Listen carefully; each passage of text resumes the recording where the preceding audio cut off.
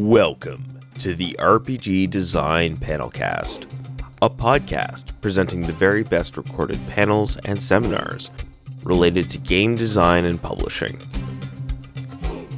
This podcast has been made possible thanks to the kind contributions of the panel speakers and Metatopia 2018. Episode 228, Tabletop Analytics and Feedback, presented by Brian Neff and Kiva Fecto.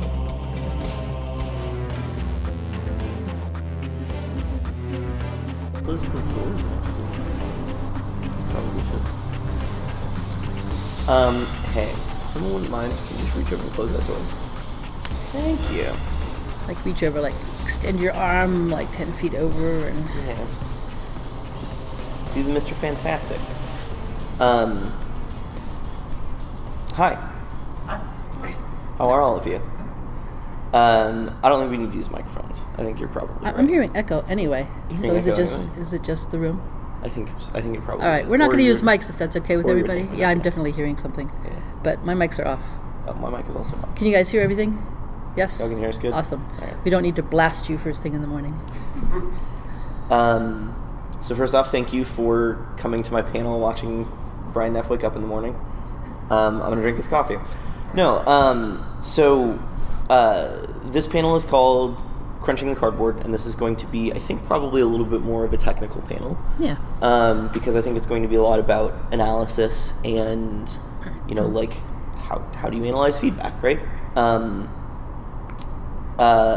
It's not going to be probably that mathy, because I don't think we need to get into math to talk about, like, what is the best way to analyze feedback, and what is good feedback, and what is bad feedback. So, we're going to keep it kind of light and conversational. Oh, yeah. And if y'all have any questions throughout, are you cool with Questions, comments, whatever. Yeah. You're part of this, right? It's not just, we're elevated up here because we're sitting a few feet higher, but you're all part of this too. So. Yeah. So if y'all have any questions throughout, feel free to, raise your hand or just yell. Probably don't yell. I'm certainly not. So let's do some introductions. My name is Brian Neff. I run Waitress Games. We are a design and development studio. We're good. We are started. We're a design and development studio. We have worked on huge projects from Wizards of the Coast and small projects from Kickstarter backers and people with 500 backers on Kickstarter. So I have experience working with all different types of games and all different types of feedback. Yeah. All right, I'm Kiva Fecto.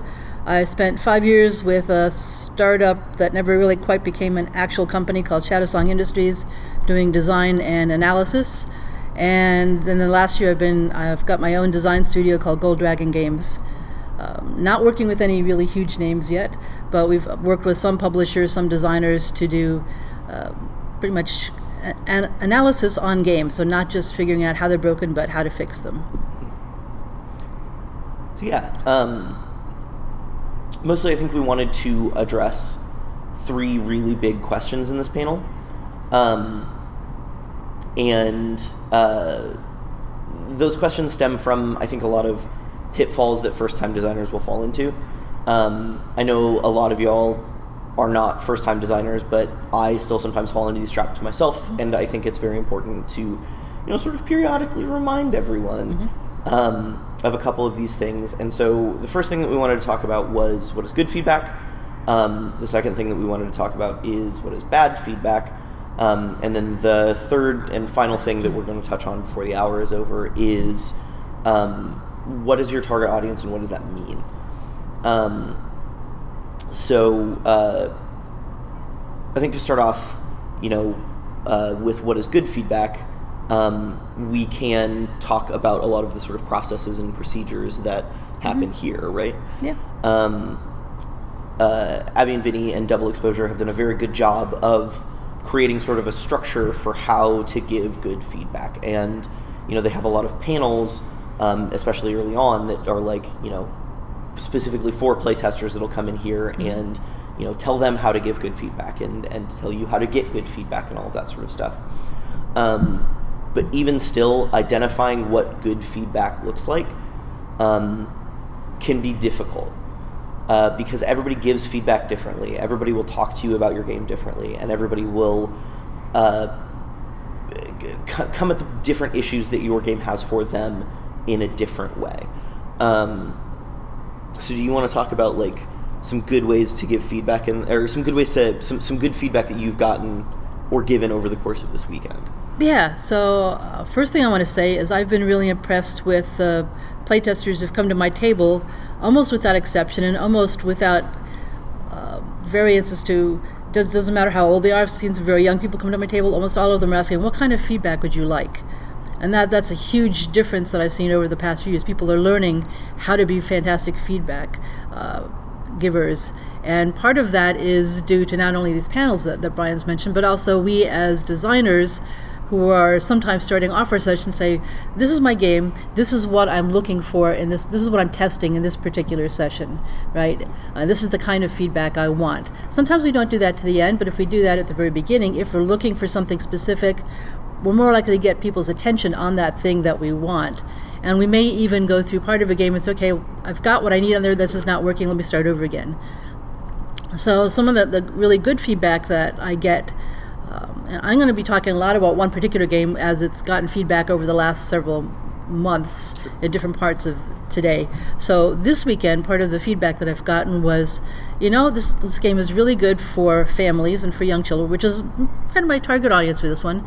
But I also want it to be challenging for real gamers. And saying, but that's not really there. I mean, we do a lot of this kind of game, and so really what you want is you want to do this, and you want to do that, and you want to do this other thing. And so I started taking a lot of notes on that. Well, what can I do in this zone, and that zone, and that zone of my game to build up the challenge levels of that? Because I thought I'd already been doing that. This is a cooperative game. My challenge with making cooperative games is that people almost always win them. And it's not a bad thing, but I want at least the suspense of not knowing whether you're going to win to stay through the end. And so it gets better and better. But then I got to some really hardcore gamers yesterday, and it was, nope, not really there. It was fun, but, and I would play it again because it was fun, and it had penguins in it. But it wasn't that kind of challenge where like I'm sweating over whether we're going to make this or not. And so the feedback I was getting yesterday was do this, do that. So over dinner yesterday, I actually was taking notes and changing a lot of things, and I went back into another session and played it. I told the people there, this game is pretty well tweaked in most aspects, but I threw everything I could into it just now. I know you've been playing all games all week, and I hope you're up to this. And they squeaked by a win with just in the last round with very few resources left. But they all felt really good about it. So I said, okay, I'm on the path. I listened to the people that were telling me these things, and I felt right, too. So part of that is not just the analytics of doing the logic, but how does this feel to you? Does it feel like this feedback is along the right path, that you've realized there's something missing, or, oh yeah, that's what I needed? And so you can use both of those sides of things to help your game. Yeah, for sure.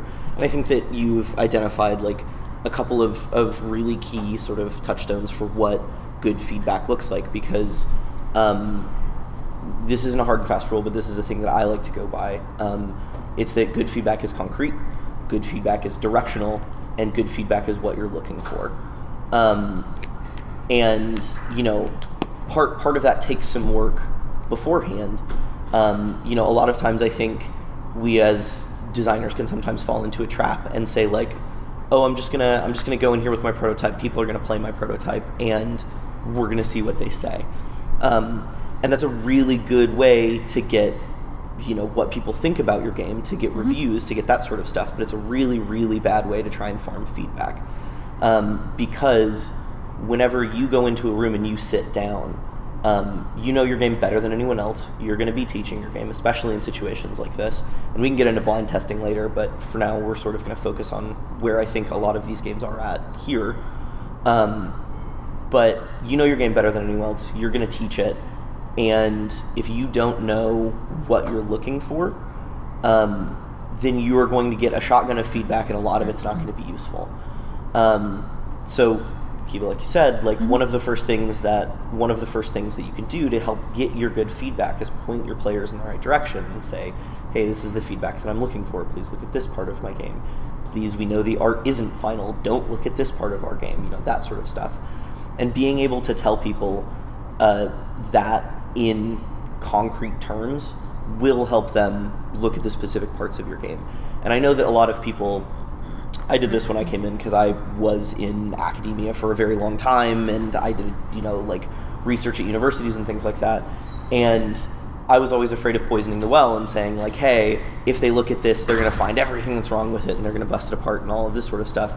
But that's a good thing, because as long as players can give you concrete and directional feedback about the things that you're looking for, it doesn't matter if it breaks. It doesn't matter if they're paying too much attention to it. It's a really good way to scrape for that data.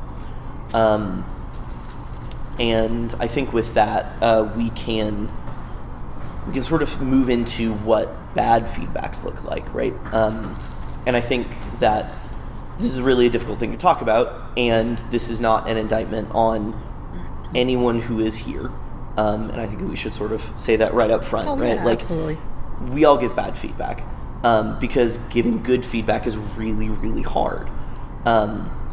I gave bad feedback this weekend, and I didn't recognize it until after I was already doing it, and I've been doing this for 10 years. So it's not like it's not like this is some, there's a formula for giving what good feedback looks like. It just sort of happens sometimes. So do you want to talk about some bad feedback that you've gotten either this weekend or in the past month or whatever?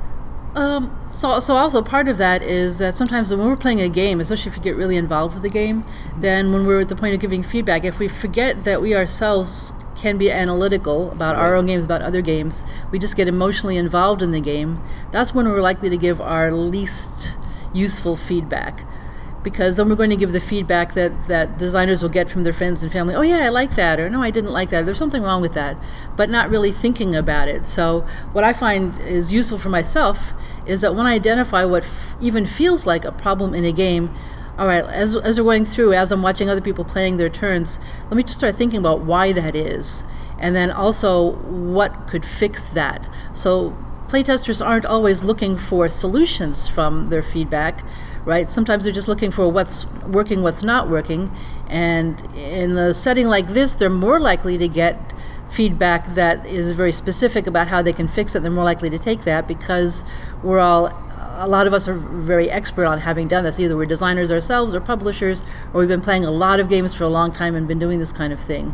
But we're also used to getting that feedback from people. Oh, I don't like this. I think you should change that. And then a lot of that's very not useful stuff. Non-useful feedback that what I thought at the time and may still be unuseful feedback that I got within the last year on the same game was from a group of people that came up to sit and play the game and were incredibly distracted the entire time they were playing. Every single round I had to remind almost every single one of them that it was their turn. This is a very quick-moving game, and one of them was missing home because he'd been away for weeks, and one was waiting for a call from somebody, and another one was getting people coming up and talking to him constantly, and they were just chatting about other stuff around the table, and yet when the game ended, it was like, okay, let's turn on the spigot and give this person some feedback, and like gushing, and most of it was completely change the game, don't do anything that you're doing here because it was boring. I wasn't at all impacted by this game. It was like, I could care less about sitting at this table. I'm thinking, but you really weren't at this table. But I took notes on all of it anyway, because what I figured is, well, okay, I know that if I get feedback, and it's not just about games, it's not about any kind of thing. If you get feedback, the bottom 20% of what you get statistically, and the top 20% you can probably throw out. It's those things that, the people said, everybody should have this game, or this game is crap, throw it out. Those are usually not useful feedback, unless you start hearing it consistently. So it's that 80% that's 60% that's in the middle, that you hear over and over and over again, that starts getting to be more useful. So even this feedback that I thought was really, it pained me to hear this feedback about my game, that it was terrible and I should completely scrap it and do this other completely different concepts. But I took notes on all of that because I figured if I start hearing some of those things again and again and again, then maybe those concepts are useful. Maybe those will help give a direction that will be better for this. Some of it I've used, most of it I still haven't, but I still have those notes and I'll review them every now just in case. Yeah, I mean, So for me, I've got a ton of bad feedback over, and I feel bad calling it bad feedback because I think that's sort of judgmental. So instead, I'm going to use the term not useful feedback because I don't think people are giving it on purpose, right? I've gotten a ton of not super useful feedback, both this weekend and in general, and a lot of the stuff that I've done because I tend to do very, very wide play testing, especially for stuff that I work on, for other clients. And so I tend to get a lot of people who are not in my target audience, and we can sort of talk about that a little bit later. But people who feel very strongly about, certain types of games and all of that stuff tend to want all games to sort of be that thing, right?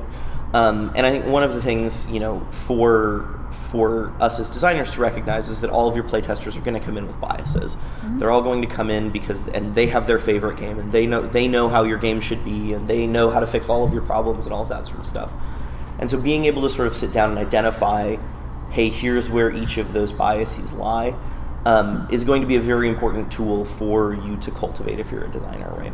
I've definitely gotten bad feedback out of people who were like, hey, I love your narrative game, but what if we made it a lot more mechanics heavy, and what if I could be very strategic and all of this sort of stuff? And being able to sort of identify terms that are code for this isn't the type of game that I like is very important, and everyone does it differently, and sometimes it's pretty hard to identify, but there are some questions that you can ask of your playtesters, especially if you start getting feedback that sounds off. There's some questions that you can ask your playtesters that can sort of help clear that sort of stuff up. You can ask them, hey, what's your favorite game? What type of games do you like? What specifically about this did you like best? What did you like worst? That sort of stuff. That sort of stuff can be very important to sort of identifying how useful the feedback that you're going to be getting is. And I think you touched on another thing that I think is very, very important to talk about, especially in a feedback panel, is one of the things that I always hear, at least the people that I've worked with for a while say, is that players are very good at identifying how they feel. Players are very bad at identifying why they feel that way. And I think it's a very important note, especially for designers who are new and are sort of getting stuff in on your first and second and third project. It's very, very important to be able to recognize that is a fact. Players can say hey, I don't feel great about this game. This game wasn't fun for me. This wasn't, this part made me feel good. This part made me feel bad. And those feelings are probably true. Sure. Players are very good at identifying those feelings in themselves. They're very bad at identifying why they feel that way. And as an example, I always like using Civilization, the video game. So this is a longer story. If you've ever played Civilization, one of the things that you're doing is you are fighting other armies. And Civilization, the game, cheats. It always cheats, and it cheats in your favor 100% of the time. Because players tend to be really bad at assessing how randomness works. And so if you say, hey, you're going to win 50% of the time, and you give people a die, and they roll, and they win 50% of the time, they're going to say, that was unfair, and that sucked, and that felt bad. And that's bad feedback, right? Because you did that thing. You made it random. You gave them a 50-50 shot, and they didn't feel good about it. Because Civilization learned that if you want players to feel like a thing is 50-50, you need them to win 80% of the time. Wow. Because players are very, very bad at identifying that feedback and that randomness and that sort of stuff, right? And that's why you'll see a lot of games who've gotten that sort of feedback. They move away from 50-50 dice rolls and things like that, because those sorts of things feel really bad to players. But that being said, players will never be able to identify that a simple dice roll and a simple 50-50 probability made them feel bad. Because we all like to think that, we have these great analytical minds and we're very good at this sort of stuff. But we don't. We fall into those traps. We all come into those playtests with biases, and we all have to understand that, that analyzing a game, especially if you're invested in it and if you like it, is difficult. It's probably a longer story than it needed to be, but maybe. And yet people may have those feelings and think they can assess why is they're feeling bad about something. I sat in on a play test yesterday where it was a tile laying game, and the feedback at the end was the person who went first laid a tile down. It ended up being a dead end, so he had to come out and start over again. So he thought that was terrible, made him feel bad, and that he wanted the entire game redone, an entire mechanic of the game redone so that would never happen again. And yet at the same time, there was another random aspect. He had a number of resources that were given to him randomly. And because he ended up with that dead end, he was able to come out and reset all those resources to maybe get something better. So there was a positive aspect to that too, but that wasn't part of what he identified as his bad feeling. Right. He didn't see that as a mitigating factor. He just wanted that whole game. Well, how about if you give me 3 or 4 or 5 tiles to start with, and I can choose which one I use? Well, it's not really so random then, is it? You had a question, comment? I was actually, it's funny because I was about to ask a specific question because Mark Rosewater, the Magic guy, said something similar once where he's like, players are really good at identifying problems, but really bad at figuring out solutions. Right. And I guess my question is, when you're doing a playtest session and you get that kind of like a specific design suggestion, how do you incorporate that into your notes? Do you kind of I mean, I'm sure you don't just disregard it out of hand, but do you tend to be like, well, you're not paying as much attention to those, and more paying attention to the problem that they're probably thinking of deeper down? Can I start on that one? Yeah, go for it. Sometimes I do dismiss it out of hand. Not usually, but sometimes because it's an area that I've thought of really long and hard, and I've had lots of play tests and I've got lots of feedback on it, and this is like out of the park someplace completely different. And it doesn't seem to have any basis in anything. I will often still write it down. What I do often, especially when I'm writing on paper, but I'm using my phone now for most of my notes, and even though I can do that, if I get feedback, I may make a mark next to it, and then the next person gives me that same feedback, I'll make another mark next to it, so I know that there's some weight to that feedback. So if it's just a one-off thing, I don't know, especially if I've done a lot of play testing already, and it doesn't intuitively strike me as something that's germane to the game, I may or may not take it seriously. But I will write almost everything down just in case. Yeah. And yes, I think it's super important to note those things. And sometimes, shocker, players have remarkably good solutions. Very little of the time is that the case. And so maybe they have like a nugget of a good idea or something like that you can take and, you can go on. And there's no catch-all solution for that sort of thing, because if there was, I would be a much more successful game designer than I am right now. And I think we all would be, right? But, you have to take it on a case-by-case basis, but you know your game better than anyone else does. You are the designer, you know your target audience, you know what you're trying to do.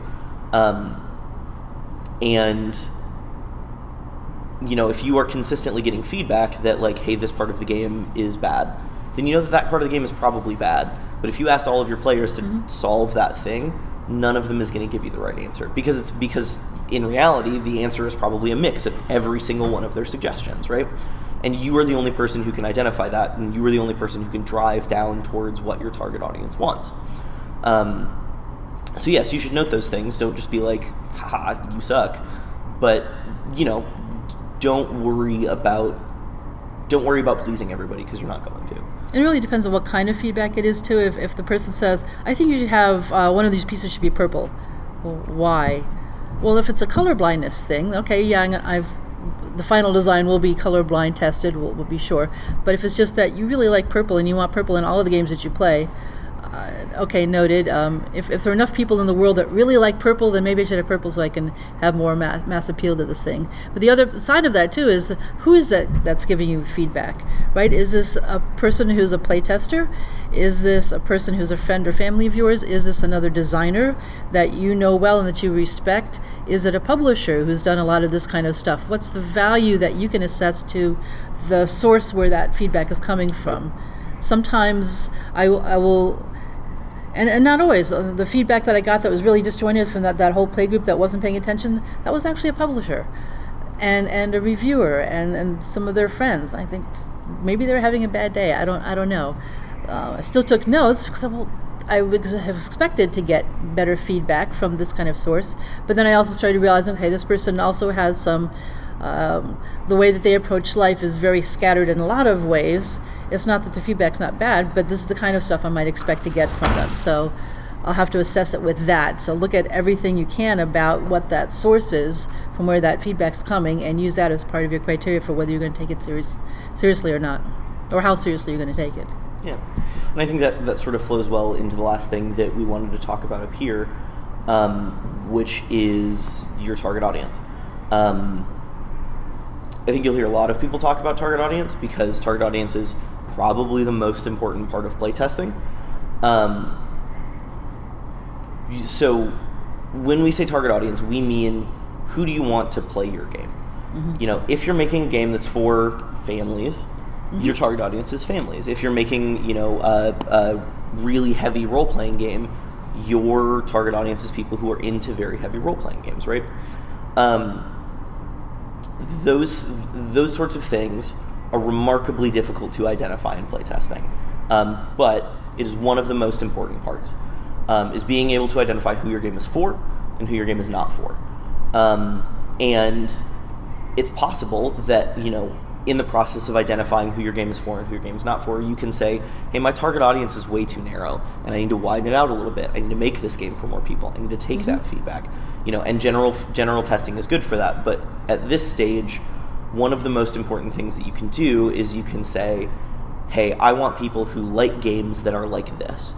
So the game that I'm testing here is sort of a crunchier world-building game.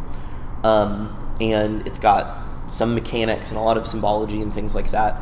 And so, I know that my target audience is people who are into heavy narrative and heavy mechanics, right? And so, I was like, hey, I want people who are into legacy games. I want people who can get invested. I want people, and being able to identify that those types of games are the audience that I want, even though I'm not making a legacy game, is important, right? And being able to scrape that feedback and say, like, hey, beginning the test, has anyone played a legacy game? Do you like legacy games? That sort of stuff. This isn't a legacy game, but that gives me a good key for whether or not these people are in my target audience, right? Yeah, and there's another aspect to that too, which is, I think, even tougher. This is probably one of the best conventions to be able to get more specific types of playtesters to your table, but even there you can't get everything that you might want. I've had games that I intend probably to be mostly for kids, but are not really lightweight, but I've had very few kids actually play it. Even here when I say, hey, I want kids, there aren't enough kids to get to all the tables where you want kids, right? So people I have had play it have been, this is a math game. I've had math teachers, I've had engineers, I've had computer scientists, I've had parents, I've had some families, which are really good, and the kids tend to know more about the math than the parents do, which is fantastic. So the challenge then is, how do I get this in front of playtesters who are my target audience? I can't just go to my local game store or go to a regular playtesting convention and hope that those people will be there. So for that particular game, I haven't done the work yet that I need to get it in front of enough people. I do have a couple of elementary school teachers who've said that they would take prototypes of the game and play test it with their classes. Okay, so that would be great. That means I have to make prototypes of this game that's kind of chunky right now to create, but I have to do that. So I'm looking for creative ways to make them cheaply so I can get them out to people. Somebody has suggested that maybe my target audience should be teachers of homeschool classes. All right, well, that's not an audience I'm that familiar with, so I need to do now the research to figure out who those people are, how I interact with them, how do I get this stuff out to them to get that play testing, see whether they want this game or whether this would be useful for them. So that's a little bit harder. I mean, when you're coming to a convention like this, if you're doing a heavy role-playing game or heavy mechanics, you can ask for those types of things. Part of it is, if you have a catalog of games that's going out that your playtesters get to choose from, is looking at the wording that you're putting into those. What are the keywords that are going to help people say, oh yeah, that's exactly what I want? Because if you're not careful even with that wording, then you're going to end up with people at your table who thought, well, I thought this game was something else and it's really not, and I'm going to do the BGG, I'm going to rate this a 1 because it's not the kind of game I like. That doesn't help. Yeah. Yeah, I think that's super true. Like, sometimes being able to find those people is really, really hard. And I think there are a lot of solutions to that problem, that I don't have. I think that's probably a different panel that we could talk about for another hour, right? Is being able to find your target audience. But that stuff being said, I don't want to sort of raise all of these questions and then send you out into the world without any sort of solutions, right? That's not sort of the point of the panel, and I don't want you to leave here feeling bleak. So I think there's a lot of stuff you can do. As far as the target audience thing goes, Facebook exists. There are a lot of playtest groups. And, a lot of what you can do is just go into Facebook and type in tabletop game playtesting, and you'll come up with 5 or 10 groups that are, have hundreds and hundreds of people in them. And those resources are very, very good, and you should absolutely use those. You should send your prototype to random people who say that they like it. You should create a document for how to print and play your thing and be able to get it to a very, very wide audience, because unlike a lot of other things that I will tell you over the course of this weekend, if you want to come up to me later, when it comes to feedback, more is almost always better. You need to get as much feedback as you possibly can from the people that you think are going to want to play your game. And you want to do that for a lot of reasons. You want to do that because a lot of feedback helps you find what the middle point is and helps you sort of aggregate all of that data and crunch it into your sort of middle points. And then also, like, that's a really good way to make advocates for your game. And that's you want people who will go out into the world and get feedback for you and say, I want to be really invested in this process, and et cetera, et cetera. And I think on the flip side, it's very important that you go and join those groups and you be a part of that process, so that when you're giving feedback, you can start to identify the bits and places and where that feedback is coming from, and sort of help you understand that sort of stuff. So I think that's a really good solution.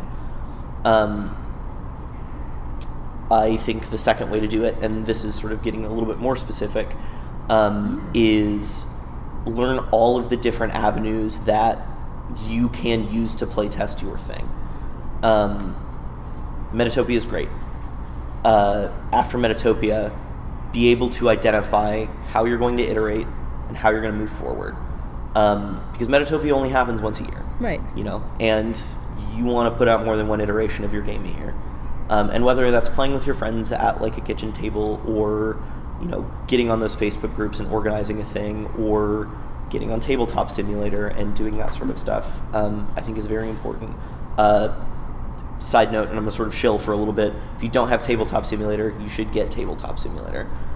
Because as a playtester and as a person who's scraping feedback, Tabletop Simulator is the most powerful tool that you will have for playtesting your game.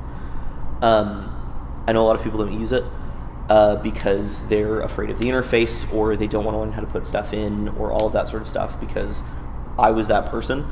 But I started using it, I learned how to put everything in, and I do 5 times as many playtests a week as I used to. And granted, this is my full-time job, but, I've found people who want to do that thing, and I can playtest with a person in California, a person in Texas, and a person in Canada. And there's not a thing that Tabletop Simulator can't do for you, no matter how weird and wild your game is. So, Thank you for that reminder. I have Tabletop Simulator. I've had it for a year and a half or so and haven't done anything with it yet. But I know I need to. Yeah. So thank you for pushing me in that direction. Once you really start sort of drilling down. And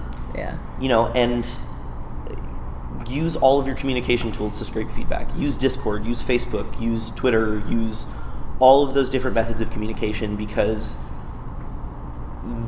those things are going to influence how your playtesters give feedback to.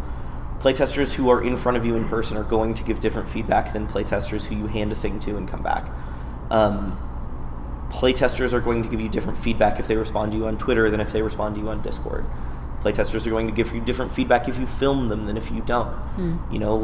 All of that sort of stuff influences your feedback, and being able to scrape all of that stuff and aggregate it all is super, super important. You know, and I think that like there are a lot of panels that are going to tell you, and you know, blogs on Facebook and websites that will tell you how to do that stuff with quantitative data, you know, and that's super important, being able to put things into a spreadsheet and you know, do your balancing stuff and find the options that players are using the most, and that sort of quantitative data is super important.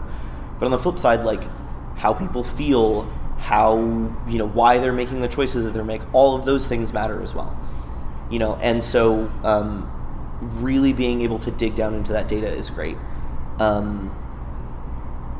know a pair of designers who often don't go to the same conventions together. One of them is running the playtest, and he will take pictures of especially the end state, but he's got an entire spreadsheet on a piece of paper in front of him, and he's taking notes of different values and different ending points and all kinds of other things. Then he shoots all of that to his partner, who runs statistical analysis on it because he's an economist. But every single game they do that. Every single game, it's all about all the statistics of everything. And then other games, I was sitting at a playtest last night, and one of the person running it said, "Okay, what I really want to know is how do you feel about this?" And why did he want to know that? Because that's something that you'll often get from people, is because he said that I don't process feelings the same way that a lot of people do, so I'm not going to get the feels from this game.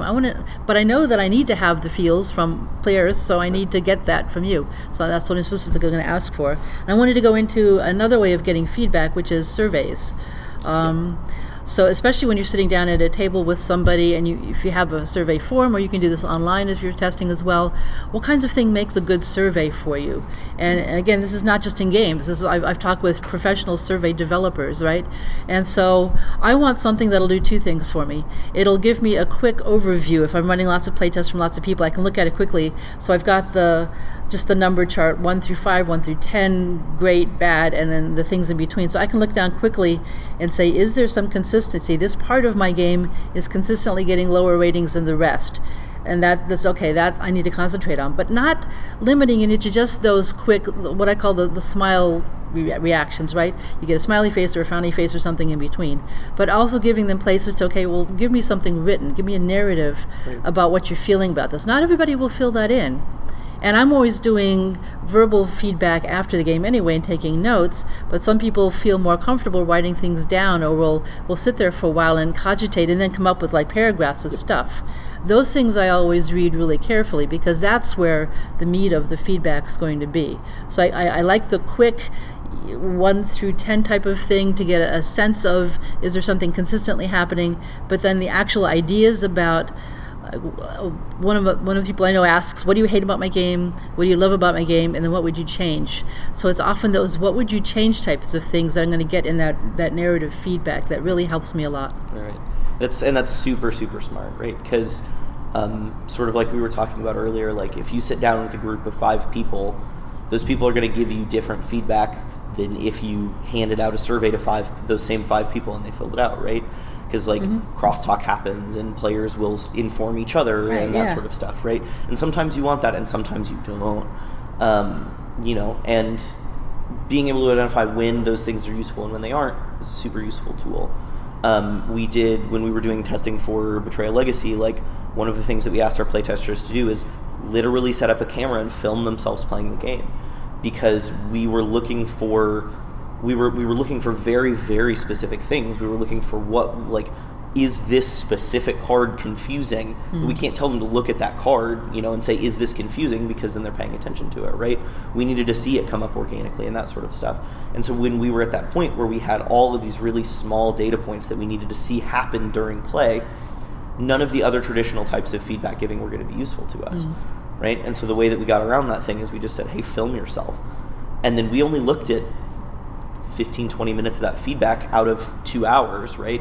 Like only 20 minutes of that feedback was useful, but that's how tight we wanted to get that experience, you know? And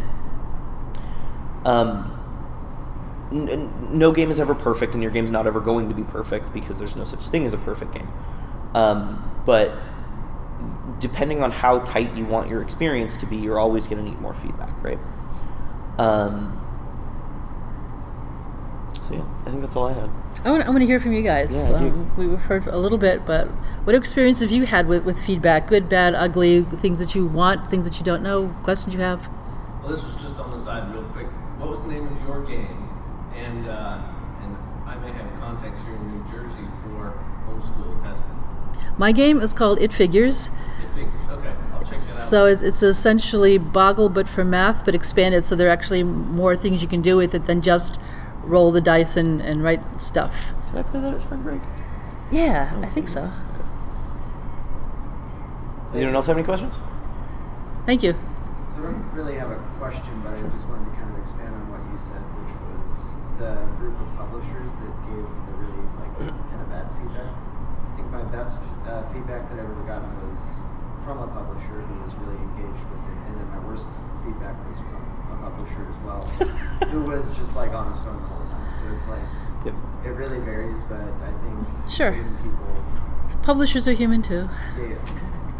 But getting their feedback, if you can really hold it into the game, is pretty valuable. I think especially if you've identified which publishers are likely to be most interested in your game, which ones, if your game is, from your own research, if you think your game is going to fit into their portfolio, then that feedback can be really, really great.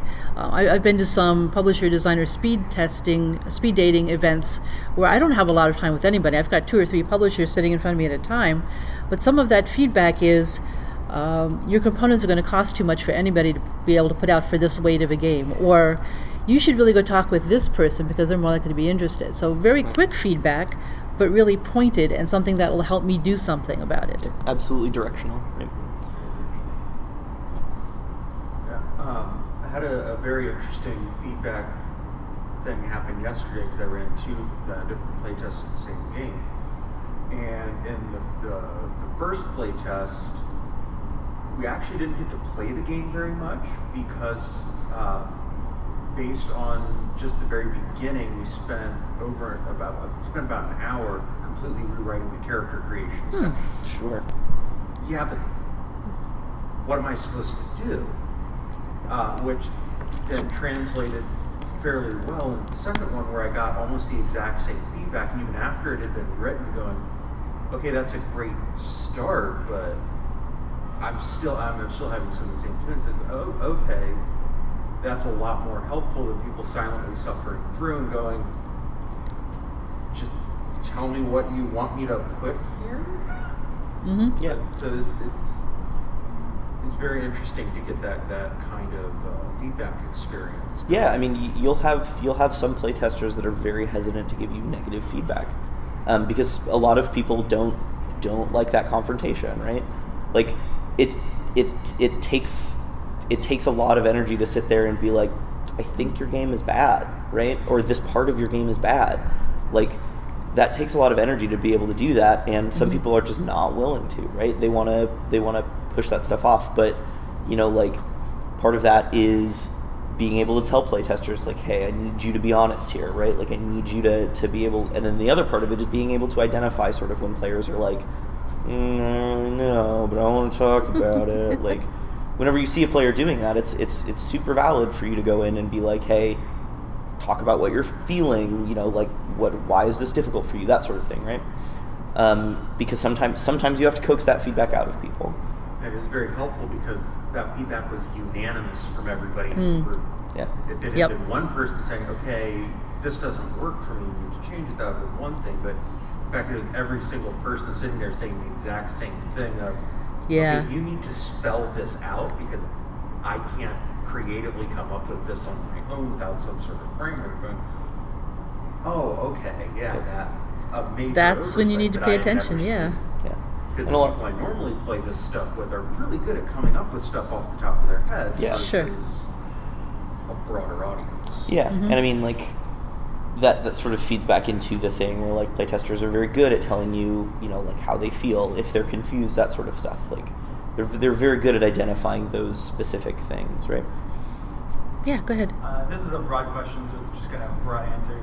But could you maybe speak to getting feedback from a player about something they didn't like and saying, well, maybe that's okay because that player's not my target audience, versus getting to the point where you're like, well, my target audience is going to be too narrow for this to ever be a successful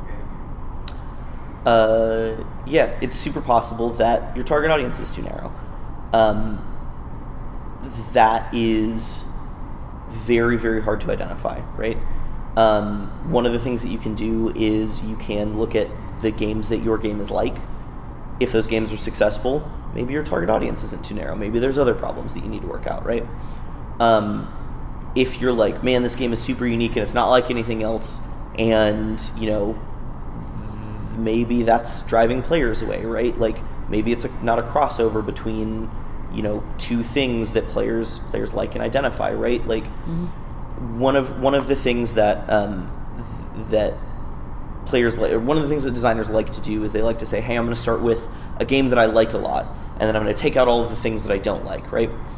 And every single time you do that, you're stripping away parts of that target audience, right? So like, you know, like we got it a lot when we were doing Betrayal again. I'm gonna use that example a lot because it's a good example for this sort of stuff. Is we got a lot of people who were like, hey, I don't like the parts of Betrayal that are weird and random and wild.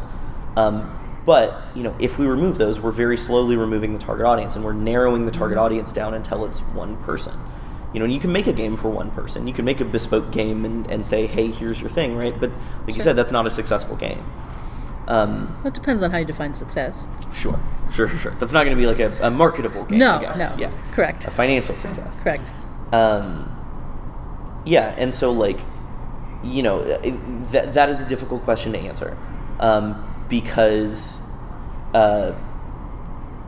even people who are very good at marketing and have been doing stuff in, like, real business for, you know, 50 years or whatever, still can't identify, like, exactly who their target market is. It's a very nebulous term that we all use, you know. But it's the most important thing it's the most important thing if you're trying to market your game, right? Is like, who am I marketing to? So, like, if you're trying to design Twilight Imperium, but I only wanted to play in half an hour. Okay, well, is the group of people that love Twilight Imperium really your market audience then? Probably not, right? So that's somebody different. But then, like, are people who want to play a game in half an hour going to like that theme and those mechanics and that sort of stuff, right? Like, you know, you've maybe not. You've probably narrowed your target audience too much. So, Did that answer your question? Yeah. Okay.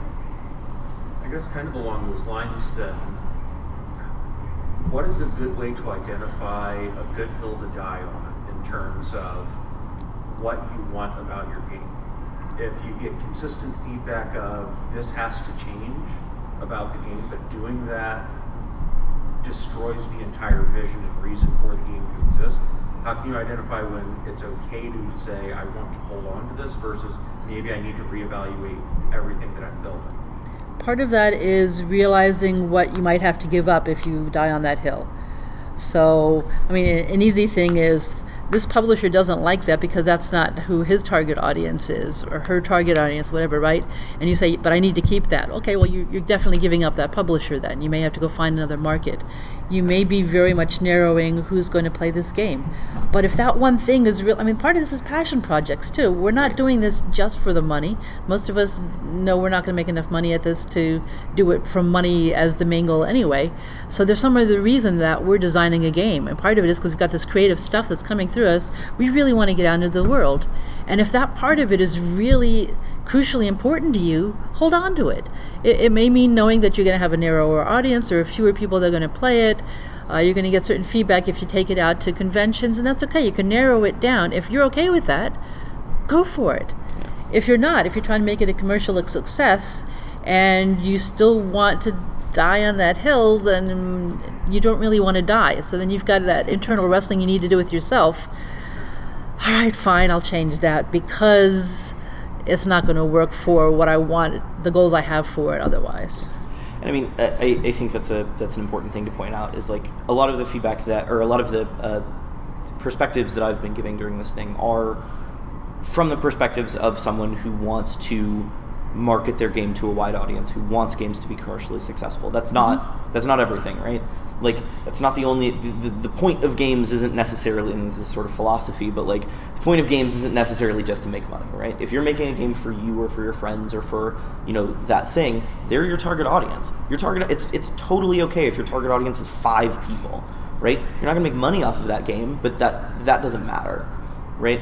So a lot of these perspectives are coming from me being a weird, jaded professional who's like, hey, sometimes you have to kill your own baby, right? And that's absolutely true in making a marketable game, is sometimes you have to be like, hey, this mechanic, you know, and like, I've done that so many times to things that I think are freaking cool. Like, I think I've come up with some rad stuff. Other people don't, but I do. And like, that's important, right? Being able to identify that, like, I think this thing is cool. Other people think it sucks, you know, and then saying, then that can't be in there, right? Because I can't sell this game to a lot of people if I keep this thing I think is really cool. And sometimes that means making a different game, right? Sometimes that means that, like, hey, I have this core thing that I think is really awesome, and other people are like, that sucks, and I hate it. And if your target audience is saying that sucks, you know, that maybe it's time to move on to a new game. And that's okay, right? Like, this is all an iterative process, and failure is totally okay. You know, and sometimes you're going to make changes that make your game worse based on feedback, right? And sometimes you're going to have to revert those changes, and sometimes you're going to get on to something new and make a totally new game, right? All of that stuff is totally okay. Yeah. And an aspect of that, too, is you can say, all right, I really think this piece is super important. I want to hold on to it, but let me set it aside for now and try something else and see if it works. And sometimes it's, hey, well, that actually uses some things that I hadn't considered before and moves a lot more smoothly, and the game works a lot better. I wouldn't have thought that. But I still have this cool thing that I'm going to put into something somewhere. So give yourself that leeway to play with different things. Even if you decide, I really want this thing to be in the game, you're a creative person. You're putting all kinds of things together that have come from all over the world into something. And it's probably not going to be just one something. You're probably going to create multiple somethings. So keep all those really cool ideas and sure, use them someplace. They don't necessarily have to be in the game they're in right now. Play with stuff. Yeah. Anybody else have stuff? Yeah, go ahead. So you kind of mentioned that you can get different feedback when you're using Twitter, or Discord, or paper, or just talking to people. Is there a way to sort of like frame those conversations for the medium that you're receiving the feedback in? All you. Yeah. Yes, there's absolutely a way to do that. A lot of it is technical stuff, but to keep it really, really short, the way that you do that is know what you're asking for, and know how the medium is going to affect your feedback. Those two things, I think, are the most important parts. There's a lot of other parts to it, but if you keep those two things generally in mind, I think it's going to answer the question in a way. So knowing what you're looking for is just that, you know, ask the questions that you think are important, right? But then knowing how the medium is going to affect that thing is just as important, right?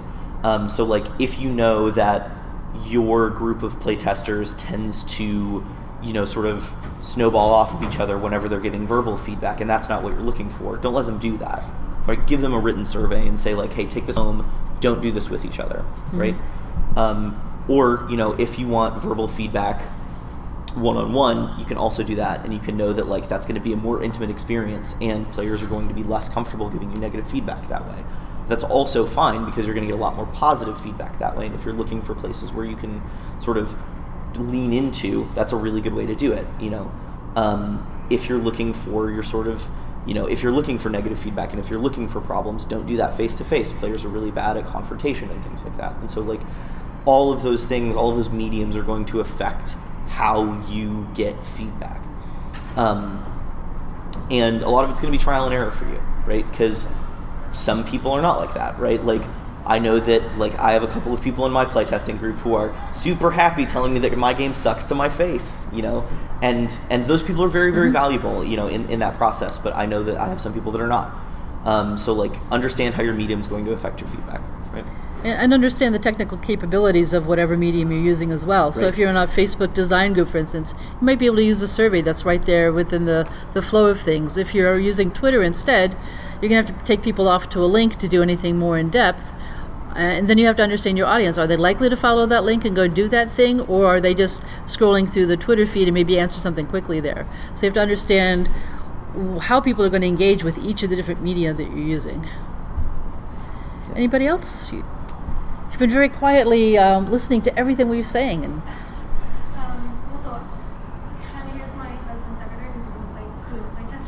Okay.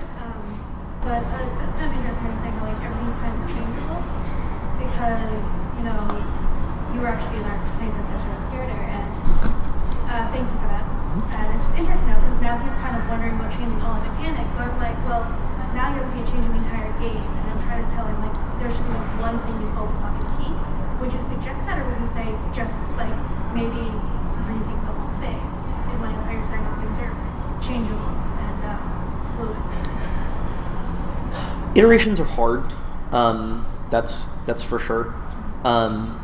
It all depends on how much time you want to put into it, right? Like if you don't have plans for this for however long, and you're okay working on it for a year and a half or another 2 years or whatever, it's totally okay to say like we're going to change it piece by piece and we're going to test that and we're going to see how all that works.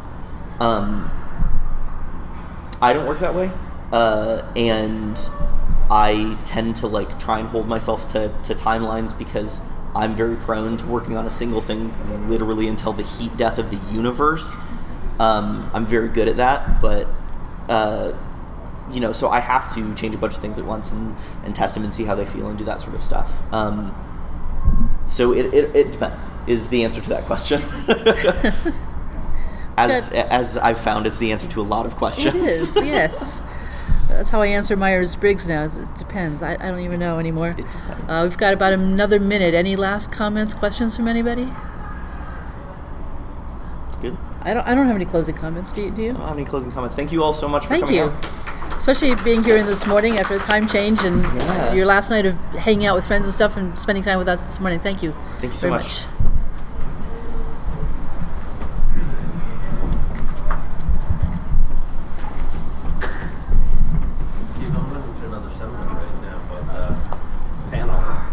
I'd like to see your game if there's an opportunity. If not, I don't have that one here with me, but I have some pictures I can show you and some things I can talk with you about. Right. Or I can... are you here all day?